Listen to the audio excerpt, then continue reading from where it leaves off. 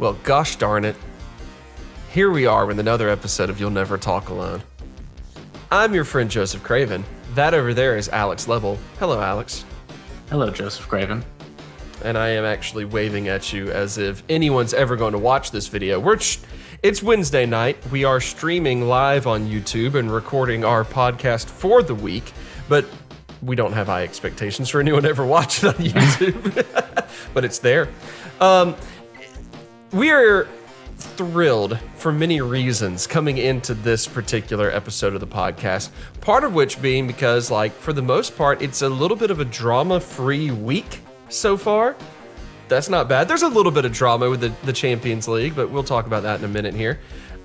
Because I think we both agree it's fairly manufactured drama, but fairly drama-free. In fact, we're getting to see and celebrate such things as the return of Jordan Henderson.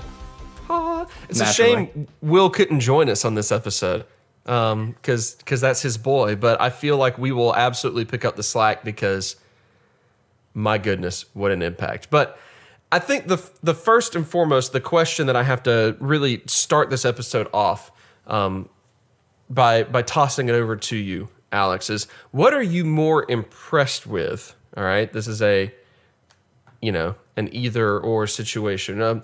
What are you more impressed with? Kelleher's confidence and competency in goal out of nowhere, having never been in the first team before and then showing up and being like, oh, okay, sure, yeah, this is just what I do. Or the fact that over the past few weeks on the podcast, we've actually been apparently pronouncing his first name, Quavin, properly. What are you more impressed with? Because I think both are great. I think the latter point. We are a linguistics podcast, and Sure. So of course we're going to pronounce it correctly, but also it's still surprising that a couple of bumpkins would pronounce it correctly.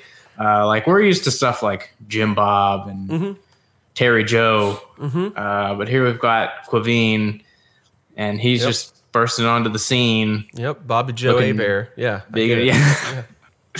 But yeah, so good for us. Yes. Good for him for playing. Thank you to him for playing so we could show off our ability to pronounce his name correctly. But yeah, just kudos all around. High fives all around.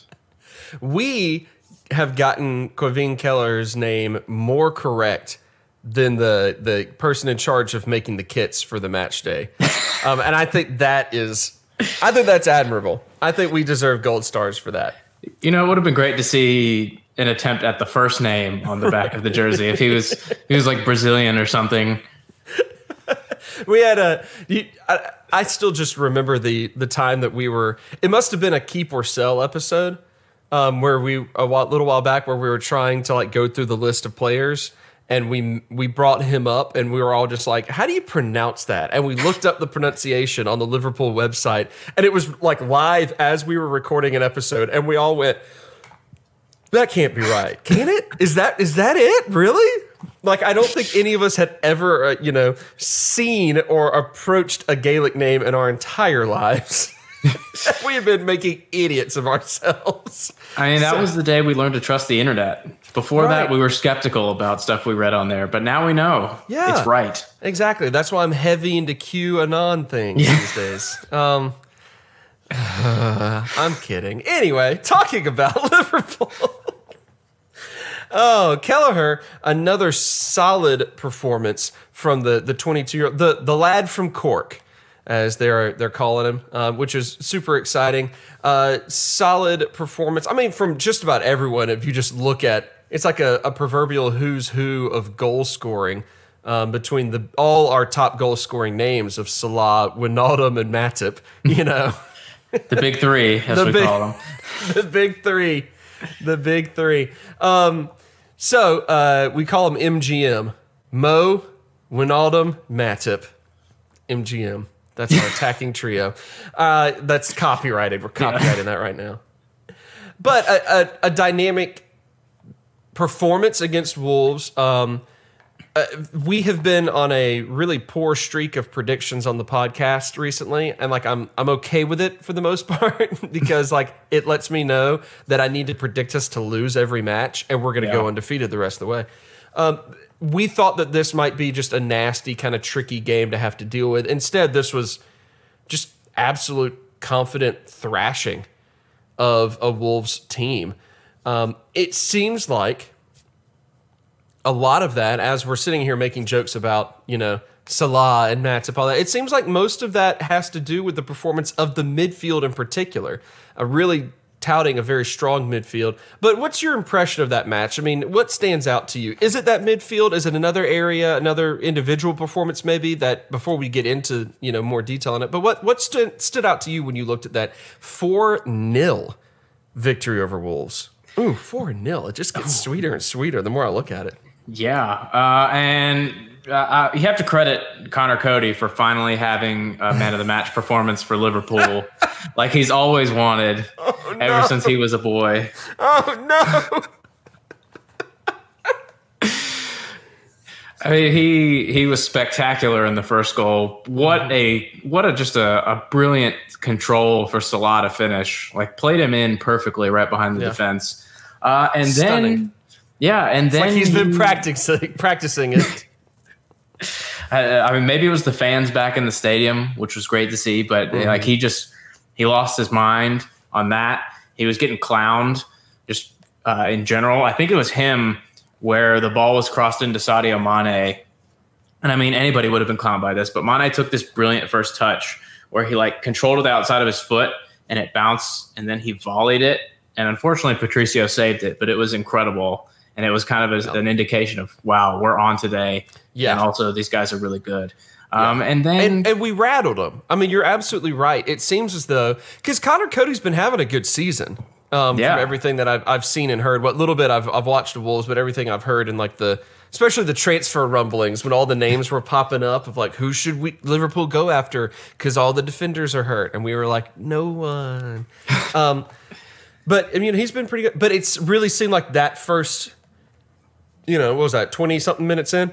That first goal, that error, all that, it just rattled Wolves. And we just, I mean, not to make a Wolf pun or whatever, but we pounced on them. We took full advantage of that. So anyway, what else were you saying there? And then he died in the box. It was a tragedy. But then they found out that no one actually touched him. So I know we had a big, long discussion about VAR, which credit to us because no one's talking about VAR, and we're bringing up the issues that a lot of people are too scared to talk about. Trailblazers over here. But fair play, because without it, they would have gotten a ridiculous penalty. You could tell Mane realized what he was doing was a terrible idea about halfway through, and he stopped. But Cody was already nope, I'm going down one way or the other. And he did that. So he got everybody on his back after that, and then just kind of continued to get turned around. So that was nice. We sent their defense all over the place because they had tried something new. I mean, we talked about they knew exactly what they were doing, and they do the same thing every time. This time they didn't do that, and they probably won't do that again because it cost them dearly against our U19s merged with our first team. Right. So, and I mean, you called out the midfields earlier, but yeah, we've talked about before, and this was a perfect example. It's fun to talk about the midfield where it was a thing that we'd for so long been well, they do what they're supposed to do, but can they do more? And now they're doing more. I mean, you spoke about Jordan Henderson, and I think Will pulled a love muscle when he heard that Henderson was back and is not able to be on the pod tonight. But I mean, he was fantastic. That pass for Salah's first goal was incredible. And I mean, he's just been getting better and better. You got Genie showing national team Genie with that R1 and circle shot right into the upper corner. It was brilliant. And it was just all over the place in a good way. And then Curtis Jones becoming a man before our eyes. He's going to be signing a lease on a house at this point because he's grown up so fast. Look at him. We're so proud of him. Getting all A's in this matchup here. Good job, bud. No, absolutely. Having the skipper back, you saw not just the emotional component of having him there as an anchor and a leader, but you actually saw and were reminded of just how good Jordan Henderson has become. Because there were moments when the plantar fasciitis was really hitting him in which we all kind of questioned. We're man, is he ever going to get, back to his old level of effectiveness, we had no idea that we hadn't actually seen him hit full potential yet. At that point in time when that injury, which, is a chronic injury and it's just like you just never really get over it type of thing. We had no idea that when that started, what we were seeing out of Jordan Henderson was actually just kind of like a microcosm of like, I've been playing for a couple of years along with Steven Gerrard, and so all I need to do is like some long passes, and that's it. We didn't see all of this yet, and it's like every year he keeps doing more and more and becoming more and more important. And I think that this was a prime example of the moment he came back, it became, even with this like still like Frankenstein's lineup behind him of Fabinho, Matip, and Nico Williams, even with that sitting behind him, we put together the strongest performance we've put together in weeks. And I think a lot of that has to do with his return. But like you said, we'll jump over to Curtis Jones real quick, but he's quickly, do you see him? We made the comment right before we went live on the recording session, but he is starting to resemble a little bit of the early days of Trent Alexander-Arnold, and how you saw him a few times and you're like, okay, cool, like youngster, up and coming, whatever. But it seems like his progression is starting to hit a much faster pace. What are you seeing out of Curtis Jones the last few appearances that he's made so far this season? Before I start on that, I had one more point on Henderson. My bad. Okay. Excuse me. Wow.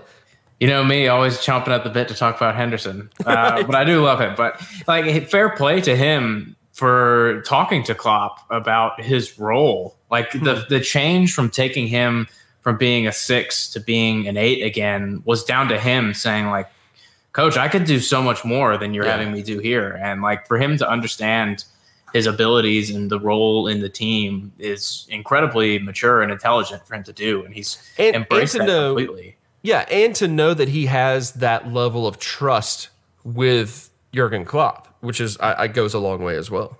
Exactly. I mean, and you've seen the way that we've changed how the team operates when it is necessary for him to play potentially deeper, or for us to not have Fabinho in the midfield. When we don't have the natural holder, we change how that midfield functions, and it accentuates Jordan Henderson's strengths. So, I mean, he's just been phenomenal and continues to do that. And having him in the side is always a huge boost for us.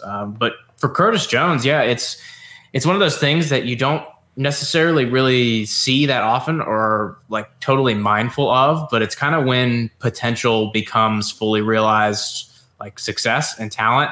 Like you always hear about Curtis Jones being the up and comer, the next kid in the academy after Trent, like tearing it up for the U19s and the UEFA youth leagues or in the youth team and the Premier League too. But now that he's getting his chance, like you saw early on, it was like, okay, maybe he definitely looks like a kid adjusting to a full grown man's league. Right. And then just as the games kept coming and he kept playing, it was like, oh, Curtis Jones playing. He's fitting in. He's looking like he's adjusted. Oh, Curtis Jones. He was one of our better players today. Oh, Curtis Jones. That was a fantastic, arguably man of the match performance. And it's just like everything he does, his decision making, his time on the ball, like he's growing so quickly, and you're not as mindful most times when a young player is transitioning like that, because you see him in fits and starts most of the time. But because he has had to play every minute because we have 2 billion games, it's really interesting to watch him become a first teamer. It's a lot of times one of the biggest differences in a youngster who's coming up versus a youngster who actually stays up is just it's entirely mental. Mm-hmm. There's a lot of incredibly talented players out there in any sport. There's a lot of incredibly talented players that don't have the mental fortitude and the work ethic to cut it on the highest level. And that's why you see so many, in professional basketball, you see so many American high schoolers that like are thrust into the NBA and can't handle the pressure because like what were they doing beforehand? Like they spent 1 year at a college, and before that, like not long ago, they were in a high school setting. It's Right. and all of a sudden they're having to go against the best of the best, and so which is another reason why I'm a huge proponent of changes in general to youth sports in America to more resemble football academies that you see in England and the rest of Europe. But anyway, so when you see something like Curtis Jones pop up, who seems to have the comfort level already, and I think that's what separates him from some of the other, incredibly talented youth that we've seen come through, or younger players that just hadn't quite panned out quite as much. It's fun, and like you could see that he's got that it factor. I was trying to remember what FIFA calls it when you have a player that has like the flair. He has something special or something like that. Yeah, has something special, or like an exciting talent or something like that. And That's him. And like you look at him, like, and there's been some profiles on him, I think last year, maybe this year. There's just talk about like him and his family life and like how grounded he is and how everyone around him is keeping him grounded and supporting him really well. You saw that with Trent. And like you look at someone like him compared to Bobby Duncan, and it's just like the attitude that players take. Because like we heard about Bobby Duncan is like banging in the goals and being excitingly talented, but having the head on the shoulders, buying into what the club is trying to do, buying into what the manager's trying to do, learning from the people around you, and like accepting that like while you're the best for your age, you may not be the best on the team. And like he's clearly grown from absorbing all this knowledge from his teammates and just buying in completely. So like it's been fantastic, and long may he continue to be in the lineup even when people start getting healthy, because he certainly deserves it. Yeah, no, I'm right there with you. He deserves it, and it's just kind of cool looking at the players that obviously Jurgen trusts at a younger age to step up when needed, and like there's a reason why. Obviously, there's a reason why we have to play Nico Williams, because we're thin at fullback anyway. But there's also a reason why, Klopp didn't necessarily go out and get another right back for cover. We went ahead. We're like, let's go get Costas to cover on that left side. But like, we're good with Nico Williams as our cover for Trent right now. He trusts that 19-year-old to. And I know we're not necessarily super high on Nico right now because he is still quite error prone and everything. But it's cool to see that the coaching staff has trust to be like, you are going to be the cover. If something goes wrong here, be prepared. We know that you will be prepared. And to even make the switch up to go ahead and bring Kelleher in goal, I think shows a very interesting and exciting mentality for our coaching decisions, in particular, because Klopp has always been kind of pretty open about the fact that he'd like to consider going back to Germany when like his contract's up, and in a however many years that is, 4 or 5 years from now. It makes you kind of wonder, like, okay, if he's playing these youngsters that he trusts, like even if he does eventually still hold to that and leave, he's trying to put together a foundation for the club years down the line for whoever takes his place, Steven Gerrard. So it's just fascinating. It's fascinating to see that as well. To see not just the immediate success, but to know that like down the line we've got a lot of potential amongst these young ranks. It's really cool to see a complete approach versus what we see a lot of times. In the top teams in England, that's buy a bunch of superstars. When they get old, just try to buy the next superstars. That culture is financially unsustainable, and I think that we're trying to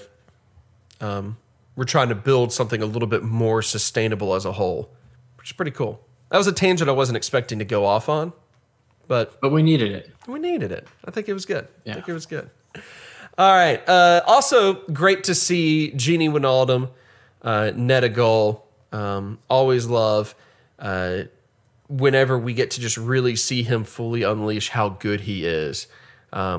You obviously one of his biggest fans. We reference quite often how pretty sure you had gotten your hands on a black Genie Wijnaldum kit the year he was signed before he ever did.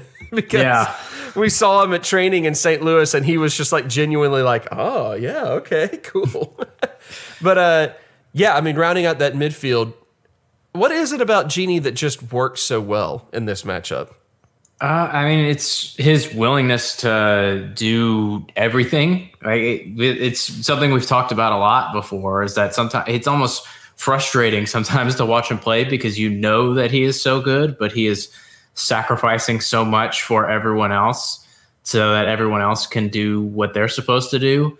But then when you get the chance to see him do what he's best at, like you typically see with the Netherlands and you saw against Wolves, like it's incredible. And you realize that he is a world-class player and that we should probably get him another contract. Hopefully we can resolve that soon because he is so important for this team, especially when he's playing like he has been. And I mean, he's played, I think, the most minutes under Klopp, or like second most, just in general. And then this season, he's basically played every match and he hasn't gotten hurt. And that's in a season where everyone is getting hurt. And not just every match for us, every match for any team that he could like reasonably be on. Mm-hmm. Like the Netherlands, like, I don't know, some charity match. I'm sure he's played like 50 of them. But he's tireless. It was good to be able to rest him today just to prevent any other sort of injury. But he just brings so much to the team, and like he and Henderson really seem to get each other. And now that is being brought in with Jones. Like they're all just very understanding of each other and where they are on the field and what they want to do and who's responsible for what, because they share so much responsibility. Like we talked about earlier, when we're not playing with a proper holder, we're playing with 3 midfielders. Right. And so yeah, like all of them are great. It's very fun. I like seeing them score. I really want Curtis Jones to get a league goal because he got that goal against Ajax, but just get them all goals. Everybody gets a goal. Why not? Why not? And speaking of goals, the celebration for Genie. Lovely. Honoring his buddy, who we all miss, Big Verge. Love it. Absolutely love it. Let's talk just a little bit, very briefly, about the Champions League matchup against Michelin. It was not a huge amount to talk about on account of the fact that, you know, we locked up the group, and you know, it was kind of just a formality trying to get through it. And we obviously, you know, coming up on December 16th is a pretty big league match. So like we have more to look forward to that we'll you know, talk about a little bit later on in the podcast. But just real quick about this matchup, some of the quote unquote drama that had been going on is some people upset that some of our starters, key players, were playing in this meaningless Champions League match. I mean, the good headlines being that Mohamed Salah handed another goal.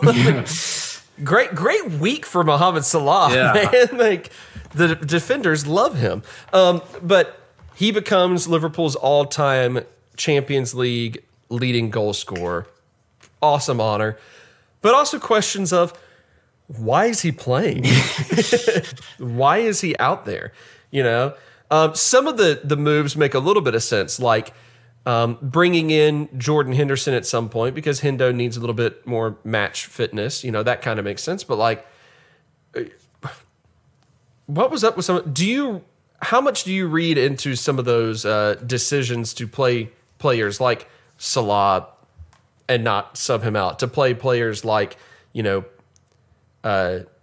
putting in, you know, Bobby and Sadio, you know, later on in the match? What do you make of all that? Do you get very upset about some of those choices, just all things considered? Or is upset not the right term? Yeah, maybe like confused more than anything. Like, this is a dead rubber. We've already locked up the group. They're the weakest team in the group. Like, you all on paper should say, like, don't play anybody. Yeah. keep everyone out. And I probably would forfeit the match. Leave the Champions League. Oh wait, no, we're not Manchester United. I was going to say Pool United. No thanks. Oh, glory, RB Leipzig.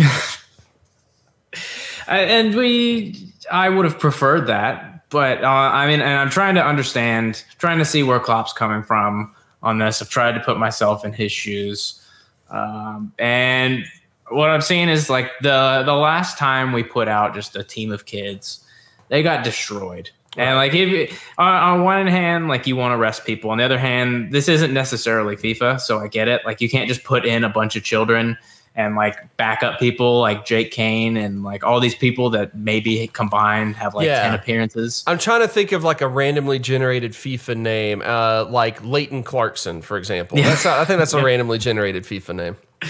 Who did pretty well today, although he's very tiny. And his like high ankle boots that he had, they just made his legs look super squat because they just went halfway up his entire leg. So I thought that was enjoyable, although he did play pretty well. But I mean, you've got to put someone like you put Fabinho out there just because he is our lead defender at this point. He marshals our defense, and we don't have Phillips for the Champions League. The next option is Billy Kumedio, who came on. Mm-hmm. But I mean, it's what his debut is a Champions League match. Like, sure, it's a dead rubber. It's the Champions League. This is a huge event, and we looked a little rudderless without Fabinho. So you get why someone like him would play. Salah, I think, like after his performance against Wolves, that great assist, the goal, like, and his just anger at not being on the field. Like, when he gets subbed off, he is furious every time. So maybe Klopp was just trying to make him not be mad. And also, we got Fulham this weekend, and maybe that's when he rests him. Right. So that might be why he played. But overall, it was just kind of to give the youngsters and the fringe players some kind of focal points, some lighthouses, I guess, to guide them, to pull them, to lead them through. Because sure, there's a balance of rest and playing youngsters and destroying their confidence because they lost horrendously in the Champions League or something. So I get that. Or maybe that's the thinking. That's what I'm thinking. I didn't want it to be like that. I wanted everyone to rest. I wanted us to put in a bunch of kids and just have it be what it was. But, we just got to take it like it is. Brilliant for Salah to break the record. Weird match overall. It wasn't all that great. And, but we only had one injury, and that's kind of a record at this point. Right. Yeah. That's a weird thing worth celebrating, right? Mm. Yeah. It's a shame we won't see Frostas Tsimikas and his lovely tips anymore for a while. But we only lost one person. And we don't have many people to bring in. No. So like when you sub someone off, like of course it's got to be Bobby to come in. We're missing 11 people. Right. Like of course the people we would normally bring on aren't there, and the rest would be debutantes. So like while you want to see it because it rests people, like at some point you can't necessarily do that. Like I'm trying to figure out who in the world's going to play besides Mohamed Salah. Like I think Klopp at that point in time when trying to write down like the team sheet was just like, I don't know who else we have. Like, I don't know. Calls up Mo, you want to play? Mo's like, yeah, okay, sure. I don't know what else I don't know what else you do. I just don't know who else you'd even put out there at that point. It kind of was a necessity thing. Yeah, I would love to see it. I can't get too upset about it because like the rest of the lineup was Trent trying to get back in match fitness, Naby doing the same thing. Reece Williams, Fabinho, like you said, Tsimikas, Taki, another backup, Leighton Clarkson, who I think is just our friend Will Caves, but the high school version of Will Caves, Diogo Jota, newcomer, he's a sub anyway, Divock Origi, still technically on the team. Like everyone else had a reason to be out there because they were like rehabbing or was a backup already. Like you can't get too upset because it's, Mohamed Salah played the entire match is a little bit weird, but at the same time, like you reach that point, it's like, well, all the other subs were used up already. Yeah. Like, who else would we put up there? We'd put Diogo Jota out there, you know? So Yeah.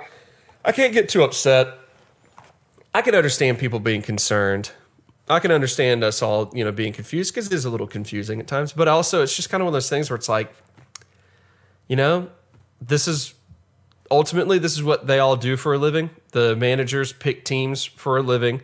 The players go out and play matches for a living. And there's some days in which, like, in our jobs, in, you know, at offices and all that, where there's some days where honestly, like, we probably don't need to be there, but you know, it's our job. We'll go and at least show up, pretend to be working for a little bit, you know, stuff like that. That's like everyone, that happens to everyone. So I don't know. It was weird. It's a weird situation, but either way, survived without Mo getting injured. Yeah. And so yeah. Anyway, all right, let's look ahead. That match ultimately didn't matter much. It was good exercise for everybody. Just everyone's chance to roam around a bit. But this is quite a week in the Premier League itself for us. Obviously, we have to deal with a Fulham match here. Fulham, by definition, is butt. They are a butt of a team. They're just butt right now. So we have to get through them in order to have what should be, a 1-2 matchup between Liverpool and Tottenham coming up next Wednesday. The questions kind of being like, you know, who does Tottenham play in between us? That's the question. Anyone? No, they have a Europa match. Yeah, they play tomorrow they play in the Europa Palace. League, and they play Palace. Good grief. They have to play a Thursday Europa, a Sunday against Palace, and a Wednesday. It's probably fine.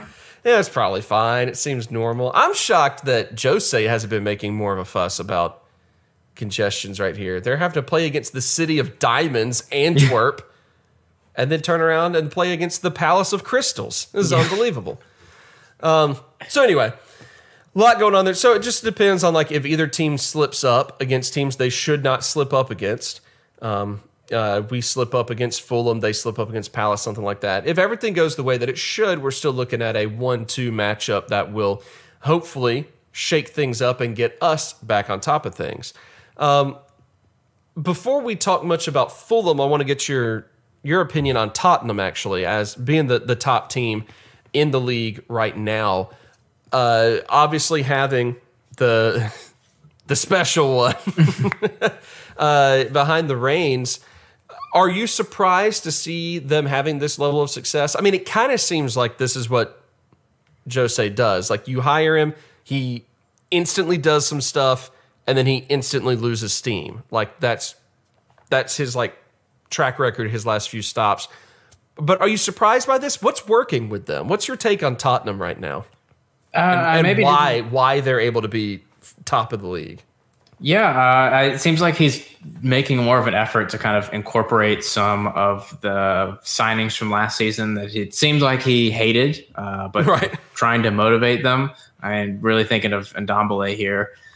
But it's maybe coming a lot quicker than I expected, but also like this season is crazy unpredictable. So it could be maybe a bit of a false positive. I mean, they're definitely good, but maybe everyone else is flattering them, just like sometimes everyone else is flattering us. Like, let's not forget this was a season that Everton was top of the league for a little while in there, you know, and oh man, how they have slipped up. Yeah, but I mean, it's really interesting. I was thinking about it. That like when Jose came to Spurs, there was all this talk about the backroom staff that was brought in with him that they got from Lille. That was a bunch of like exciting attacking assistant coaches to help him change his style. And his style has changed a bit. Like, he's not as negative, and he's getting the most out of Kane and Son and like building the attack. And in the conversations turned to, well, Jose's back. It's all Jose. It's like, well, do you not remember you writing like profile after profile of all these assistants that he brought in to like help him be attacking? Did they just like Jose just, no, I'm not listening to you. I'm doing it my own way. Like, Yeah. no. Turns out I've been an attacking master this whole time. Yeah. So credit to them, credit to him for buying into it and kind of reinventing himself on the pitch. Like off the pitch, he's still the same Jose and saying a bunch of weird stuff, but like they've definitely evolved. He's evolved his style. They're a lot more exciting. They're a lot more attacking. They know exactly what they want to do. Like we talked about Wolves a bit. Like there's a very clear game plan with Spurs, and it revolves around Kane and Son. So, I mean, that is something to worry about because they're both on form. But we also typically match up pretty well with Spurs, apart from that one game at Wembley that kind of revitalized us after it was so bad. But I mean, this is something like they're good. We're good too, I think. And they're being good is almost kind of overshadowing us being good because we've been so good for so long that it's just expected of us. Right. That's the real XG. Expected good is us right now, and they're surprising a little bit. So it's going to be a tough match for sure. But I'm not worried per se. It's just wow, we're playing a good team. Yeah, it's having the way that Son and Kane have been playing, like quite honestly, has been my favorite non-Liverpool thing to watch in the Premier League this year. I've always liked Son. There's something about him that then just the way he's been playing. I mean, he was dangerous last year, but this year he's been like cranking it. It's like you could almost bet that like he's going to get a goal no matter who they're going up against. And if he's not getting a goal, then he's getting this close to a goal. You know, it's really impressive. So that combination has just been fun to watch. But it is interesting, you're right, you know, watching them as a team and seeing just how much it is kind of reliant on them. Like we in Liverpool have had the, as evidenced by all the injury crisis going on, we've had the ability and the necessity to rotate more and had a lot more success than we expected with a bunch of backups. But you still kind of get the feeling with Tottenham that like if something, well, you don't even have to like quote unquote get the feeling with them. Just look at their last European match where they didn't have both of them playing and drew against Linz. You know, I'm not going to act like I know how to pronounce Lask Linz properly. I think that was correct. Okay, I'm going to go with that. But, you know, like, you see how, like, it's just, I mean, having Gareth Bale back, okay, yay. But you see how different it, when they try to mix it up, you could see the chemistry is not there quite yet. And so I think it's just interesting. They're an interesting team, but they are currently so reliant on those two. Yeah, and you mentioned Son being dangerous this season. Now he's only one sense of dangerous because last season he was dangerous like on the ball and off the ball because he kept getting red cards, doing stuff like that. But that has been replaced by Kane. So I think the biggest worry that I have in this match is Harry Kane submarining one of our players in midair and him breaking his neck. Like, because that is something that has been really infuriating. Yeah. Like, it's been fun to see them do so well, but that kind of puts a damper on it, especially when you do it to Adam Lallana. Right. And you foul him and then get a penalty. So that I don't understand that. But it's a big match to worry about. But hopefully the team isn't doing what we're doing and looking ahead to Spurs because we do have that match this weekend. Yeah. So that's obviously the other big question is what do we have to do then to not overlook? What do we have to do against Fulham? And obviously neither of us are coaches. So this is, we don't know. But what are we going to have to do, you think, to A, not overlook it, but also B, be able to rotate some, to keep players fresh, to work on some of the rehabbing of of Hendo and Trent and Naby. Like, what are we going to have to do? How in the world do we approach this Fulham match? What do we expect to get out of it? How do we approach it, you think? It's a tight turnaround with the next match, but I do feel like the people that were rested are going to come back in for this Fulham match. So you're probably going to see Genie. You're probably going to see Hendo, who came in but didn't start. And you'll probably see Curtis Jones, who didn't play at all. Like him and Genie didn't play at all. They'll come in. I'm sure Bobby will start again. Mane will start again. It's going to be interesting to see. I mean, Salah played a full 90. Jota did not. We'll see who starts. Kind of feel like Jota might end up starting, but Salah, like, there's a reason Salah played 90. It must have been like okayed by the fitness team. Mm-hmm. So maybe we'll see him again. But like, it's Trent's probably staying in the lineup. He got his match time. Wasn't exactly as dynamic today, but he's fit, and we'll see. But that's it for sure. And then Andy, because we're out of left backs again. So I think it'll be kind of as full strength a lineup as possible, because the lower teams have kind of given us quite a bit of trouble. Mm-hmm. And I don't necessarily think it's because we're like raising and lowering our game to meet our opponents, but it's just like the way those teams tend to play just stymies us a bit. And we haven't had Thiago because he's been injured, who was brought in to help counter those types of teams. But also, Fulham sucks, so like that will help a lot. They really are just butt. Yeah, it's so you're thinking a fairly full strength team. So do you expect then to see like pretty much what we would see go like against Tottenham? Like just go ahead, because I know there's a lot to be said about, you know. Not just match fitness and like fatigue and all that, but there's also a lot to be said about just having that playing chemistry and being able to play the same lineup as often as you can, as safely as you can, in order to keep them going well together. So you expect that just to be, let's get everyone starting against Fulham that we plan to start against Tottenham, ride that momentum, ride that chemistry, and, you know, just fingers crossed that someone doesn't shatter in the meantime. Is that kind of what you're expecting? Yeah, I kind of feel like we managed the workloads as much as we could today, and we'll see kind of a bit like we saw against Brighton, where anyone who was fit and is a starter started, and anyone who was injured or like needed a rest was replaced. Also started, right? Yeah. Like, well, that was the match where we did see Salah leave. So maybe you see kind of something similar where he does start, but then is subbed off with 30 minutes remaining, like very clearly a timed sub, like not relevant to how the game was flowing. But we've heard Klopp talk a lot about workload and tiredness and scheduling fixtures, but you could very well see him put all of his starters out there almost to make a point and be like, well, yeah, like I can't cycle through my team because one, they're all injured, and two, these matches do count. Even if it's just Fulham, like we are joint top. We're not alone. We're not as ahead as we were last season. We can't really afford to drop any more points. So I kind of think we'll go strong in both matches just because we have to, and it's better to see our best players out there. Yeah, I guess absolutely we have to. I don't envy that part of Jurgen Klopp's job. Trying to figure out.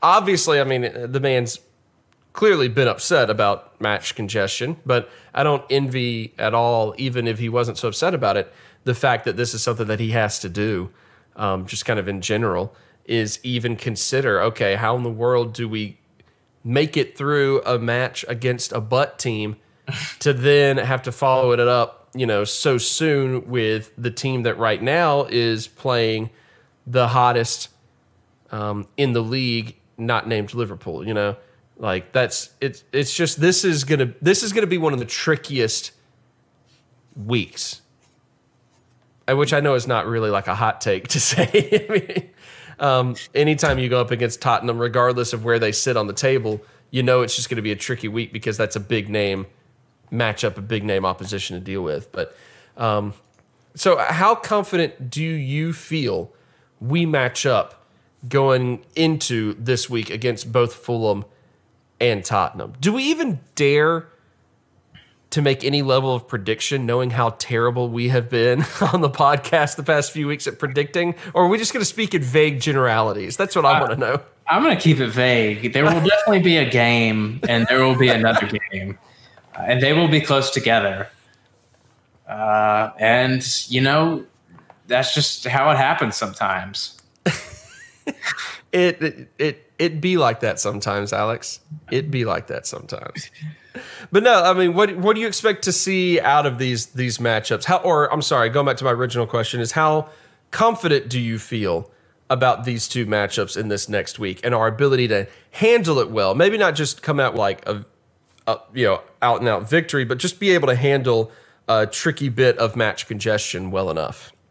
I think we're going to do fine because we've been managing it as well as we can for a while. Like, I'm guessing we'll probably lose someone else to injury, but rumor has it Oxlade-Chamberlain's supposed to be back. Ooh. Would be nice to see him get some minutes against Fulham in case we need him against Tottenham. But yeah, I mean, I think we have shown that despite a little bit of inconsistency with rotation and having to play youngsters, like, they can handle it, and when they're on, they can turn in a great performance and get the job done. So if we need that against Fulham and that's how we decide to go, like, I think we can still do it to save our best players for Spurs. But we're in a spot where anyone we play, we can win. And like, the fact that we haven't been getting as many results this season, it just kind of reminded me that, wow, I've gotten so used to winning that not getting 3 points really pisses me off. And so, like, I think that is the exact same that the club is feeling. And of course, they're going to do whatever they can to prevent that. Yeah, it's an amazing position to be in, to be able to kind of feel a little spoiled, but just kind of embrace it. It's great.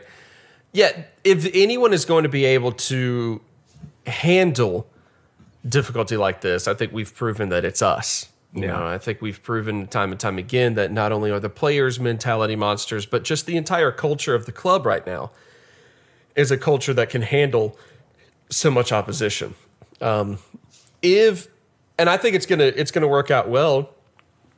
Just the fact that Tottenham is not playing traditional Jose ball, it should be much more of a just straight up matchup between the two teams, just two heavyweight fighters trying to go after each other. And I think that's going to always play into Liverpool's favor, always play into Liverpool's favor until, Klopp is gone, until this roster is depleted, until, I don't know, we find a way to ruin what he set us up for or something, until proven otherwise, that a straight up matchup is always going to go in our favor. So yeah, it's easy to feel confident in this. You just kind of have to sit back and hope that a early Sunday, that I guess you just have to hope that Monday and Tuesday are restful enough. Yeah. To lead up to Wednesday. Oh, what a mess. What a mess. Okay, so what prediction do you feel safe saying for these matches in this upcoming week? What would you feel actually safe predicting? That the post-match analysis will be about VAR and not about the actual game. That's about as far as I'm willing to go. I'm going to predict that somebody after the match is going to say that Jurgen needs to stop talking about match congestion as much as he does. That's my prediction. I think that. Watch neither of those happen. Everyone's like, wow, he did have a point, actually. Like, that's when it finally clicked. We're just going to keep riding this cold streak that we've got going on the podcast. I love it. All right, let's wrap things up then. Alex, I appreciate it. You jumping in on this lovely Wednesday evening recording session. And hopefully the next time we record, next Wednesday, we'll be talking about how great it feels to be top of the league once again. Whew. Love it. All right, for Alex Lebel, I'm your friend Joseph Craven. This has been another, I'm sure it was a riveting episode of You'll Never Talk Alone. Gotta be in the top 5 United States-based Liverpool podcasts out there. I have to say we're in the top 5 for sure. I'm always stunned The Athletic hasn't signed us yet. Yeah, and Urban Outfitters. Speaking of Urban Outfitters, let's kick it over to Andrew Ainsworth to sign us out. Andrew? We'll catch you next time.